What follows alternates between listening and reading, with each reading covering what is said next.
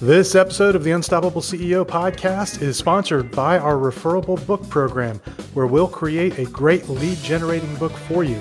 If you've always wanted to write a book for your business but never managed to get it done, let us do it for you. To find out if this is a fit for you, schedule a quick 20-minute intro call with me at unstoppableceo.net. Click the book a call button. Now on to the episode. Welcome to the Unstoppable CEO podcast. I'm your host, Steve Gordon. Today, we've got an amazing guest for you.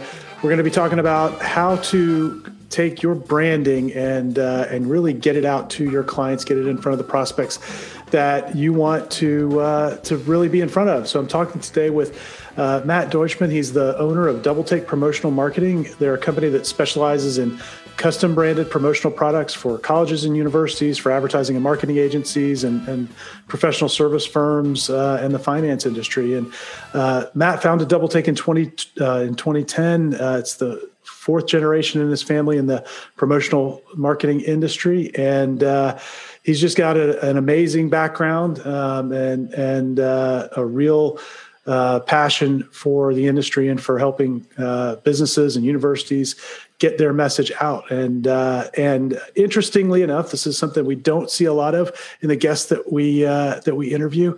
Not only is he married, has two children, which is really common, but he's written a children's book, which I think is amazing. I want to find out more about that. So, Matt Deutschman, welcome to the Unstoppable CEO. I'm excited to have you here. Glad to join you. Thanks, Steve. So, kind of give us the backstory. How did you get to this point of your career? By accident, I guess is the quick way of saying it. But fourth generation in my family in this industry, but never in a million years did I think I'd be in this line of work. My great-grandfather Paul and my grandfather Maynard founded the Paulmay Company back in 1935. They were on the manufacturing side of the promotional products industry. They were doing vinyl office supplies and desk folders and card cases and wallets and things like that, all custom imprinted for the promotional products industry. And my dad ran the company for 30 plus years. And just kind of by happenstance, after college, I needed something a little more stable than what I was doing. And my dad needed some help in his office. So I started working for my dad and did so for about a year. And I learned a lot about the industry and about business in general, and loved working alongside my dad. But I didn't really enjoy the work that I was doing. I wanted to get more involved in sales. So I started working as a distributor in the industry for a different company, cold calling, driving around to all the businesses in my hometown in New York, knocking on doors, trying to sell promotional products. And I didn't see much traction that way, but once I started really developing my professional network and seeing a little bit more traction, that's when just kind of got the inspiration to start my own company. So that was back in 2010. That's great. And so you've been doing this now for a decade, which very few businesses make it that far. That's a huge accomplishment. And tell me a little bit about that journey from starting the company. I mean, you were familiar with the industry, but you're starting the company in sort of a different part of the industry than where your family was before. You start the company, you begin to get it going. What was that like in the early days? My dad would say that I jumped over to the dark side of the industry. If he and I were in business, he actually was in the process of selling the business. So we were never in business at the exact same time. If we were, I would have been his customer, which would have been an interesting relationship. But, so basically back then in 2010, I didn't create what I would call a business. I created a job for myself. I was doing everything. I was wearing all the hats, and I wasn't really looking at the company as a business. It wasn't really until 2015 when my wife and I got married, and we found out we were expecting our first child not long after our honeymoon, that I really refocused how I was looking at running the business. And I made it my mission to restructure the way I was doing a lot of things, implement some systems and processes. It's funny. I talk to so many entrepreneurs that seminal moment when baby number one comes along, that's the motivation to really kind of get the act together in terms of running the business and not letting it overwhelm you. So how did you begin to pull things together? I'm glad I'm not alone there. It sounds like I'm in good company then. But yeah, I made it my mission my goal was to spend as much time with my family as possible. I didn't want to be in a position where I had to be tied to the business every day, all day, and all night in many cases. I read, a few people recommended that I read The E-Myth by Michael Gerber. And the biggest takeaway from that was to create, I think in the book, he calls it a playbook, where you basically, you map out every single step of how you operate your business, from your first step of obtaining a lead all the way through how you work that lead through your sales process, how you, for us, how we create a proposal, how we develop a project and generate ideas, all the way through, when a client places an order, how we handle production. So I created this step-by-step document, which I now call our process manual. And what that's become is it's become the training document that we use when we onboard employees to this day. And it's an organic document. I still look at it as an ever-changing, living document that can be improved upon. And that was really that first step. And next to each task or each step in our workflow, I made a note of whether it's something I wanted to continue doing or whether it's something I wanted to delegate to a member of my team. And so in 2016, I hired my first employee, and she came on board as a production manager to once I would work with a client through the process of their project. Once they placed an order, I was able to now have someone handling that order all the way through production to ensure on-time delivery, accurate production and whatnot. And so that was that first step and first new member of our team. I've talked to so many business owners who want to get to the point where they've got everything documented, but I think the thought of having to document it all sometimes seems a little bit overwhelming. And I love that you started early on, really before you'd hired anybody, it sounds like. I guess that document's probably grown in length and complexity over the years, but tell me a little bit about the experience. So you bring this first employee on, you've got this document that you can sort of hand to her to take care of things. What was that experience like as you got freed up? I mean, was it pretty immediate? It wasn't immediate, but I'll tell you, some of the best advice I've gotten in my 10 years in business was from a friend named Fernando Luciano, who runs a printing business in New York, and he and I have referred quite a bit of business over to one another over the years. And when I told him what I was going through, my issue was, I was like, why am I like, I can do this task 3 times faster than this new person can do it. And not only that, I'm having to sit here and explain and train and teach how to do this task. Is it even worth it? And he gave me, the best advice he gave me was just stay the course, just stick to it. It will really open up your time and your productivity in the long run. And so I stuck to it. And, and obviously, as someone kind of goes along the learning curve, they get better, they get faster, they need less input, less hand-holding. And I'm sure I've improved over the years as a trainer, and in my process of onboarding new employees, our company-wide learning curve has improved. So it was not immediate, but the long-term effects of finally relinquishing control and handing over some of the tasks in the business have really been what's enabled us to grow over the last several years since making that decision. Yeah, that's fantastic. And I see that again and again.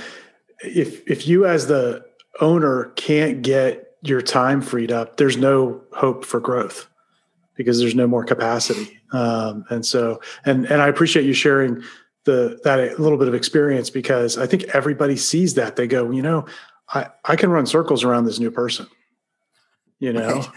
I mean, you articulated exactly the way people say it, and then I got to stop and train them. Right.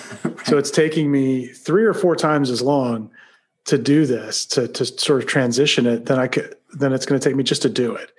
But that advice to stay the course, I think, is so vital. I see so many people just get frustrated and they stop because it doesn't work perfectly the first time, and I've always found over the years, you've got to be willing for your people to make mistakes and be okay with it. Not that you want the mistakes to go out the door, but if you don't allow them to make mistakes, there's no way they'll ever take anything off your plate. Right. It's, I think there's 2 components to that. One is you have to kind of check their work to ensure that if there are mistakes being made, you're able to quickly rectify the problem so that you're not putting business in jeopardy. But also, what I've learned, in subsequent hires is hiring for personality and for cultural fit first and foremost, ahead of just ability and competence. And with that, I'm able to trust my members of my team that once they understand like our operating philosophy and our overall, mission or core values of our business, we may have a difference of opinion on some things that may be judgment calls. But as long as I trust them to kind of operate within the confines of the overall philosophy of the company, even if we have a difference of opinion on how to handle a certain judgment call, I can be okay with, even if, with whatever that outcome may be that may differ from how I may have handled the situation. And that's freeing. That enables me to not have to be involved in every decision that is made. Yeah, I can imagine. Well, hey, I want to change gears a little bit, because I want to talk a little bit about the work that you guys do, and you've done some really interesting things with with the pandemic and what's happened this year. So, talk a little bit about your Doubletake University and how that sort of evolved and pivoted into Doubletake Defenders, because I think it's just a cool story and a resource, I think, for a lot of businesses that are going to listen to this. Yeah, it was kind of it was like a pivot of a pivot, I guess. But for years, we've worked heavily with a lot of clients in the higher education market. So we work with a lot of colleges and universities. And as a way of just connecting on a more deep level with those clients of ours, we developed our own mock university. So our company is Doubletake Promotional Marketing, and we created Doubletake University. And we created a whole brand profile of this fake university.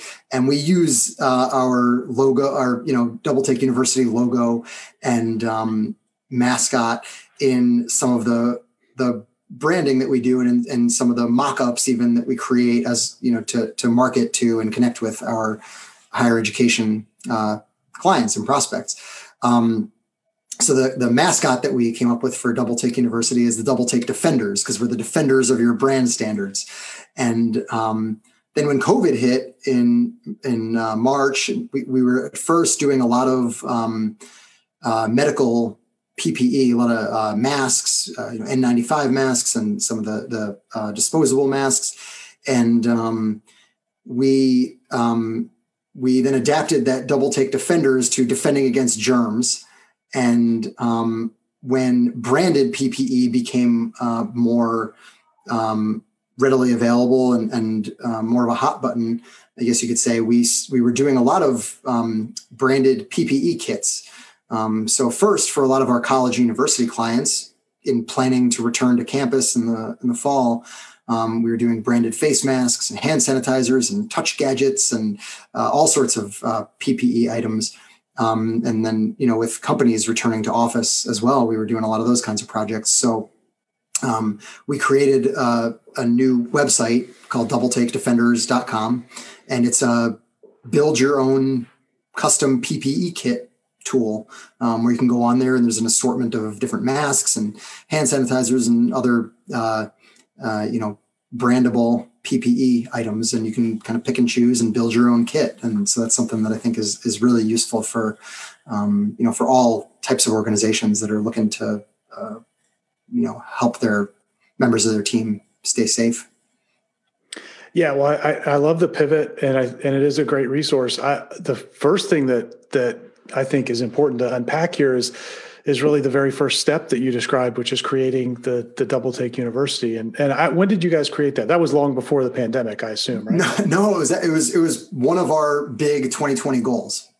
Oh, okay. From the beginning of the year was to launch that as a kind of a branding profile to just more deeply connect with some of our existing target markets. And so we had that underway, at the time that COVID started to play a part. And so, we've used our Doubletake University branding in some of our engagement with our hire, but we didn't really get to showcase it fully before we also adapted it to the PPE.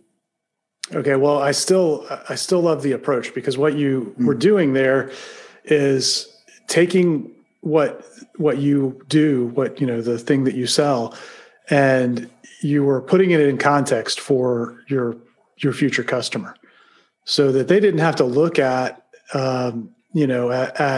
somebody else's logo or a generic company logo or something like that. It was really tailored specifically to that market. And I think that's a really smart strategy that virtually anybody can replicate. Obviously that you have to adapt it. Somebody might in a different business might adapt it differently, but the idea that you're going to look at one of your biggest customer segments and then build an entire marketing system for them, I think that's really smart. And it sounds like you then pivoted that very effectively. So give everybody the website again for PPE Defenders, because there may be people here who want to do kits like that for their clients, their customers, or for their people. Sure. It's doubletakedefenders.com. Perfect. So I'm curious, I know you work with a lot of businesses in addition to the universities. For the business owners that are listening, we're recording this towards the end of 2020. As you're looking out into the future, how are you seeing businesses use promotional products to connect with their customers and to, maintain the relationships they have, to extend into new relationships now that we're in a little bit different world? Yeah, I mean, we're in the throes of holiday gift season right now, but I think the general concept behind holiday gifting is applicable at all times. And how I like to put it for our professional services and financial services clients, because that's another large segment of our clients. I like to say that we create, we turn clients into referral sources, and we turn employees into brand advocates.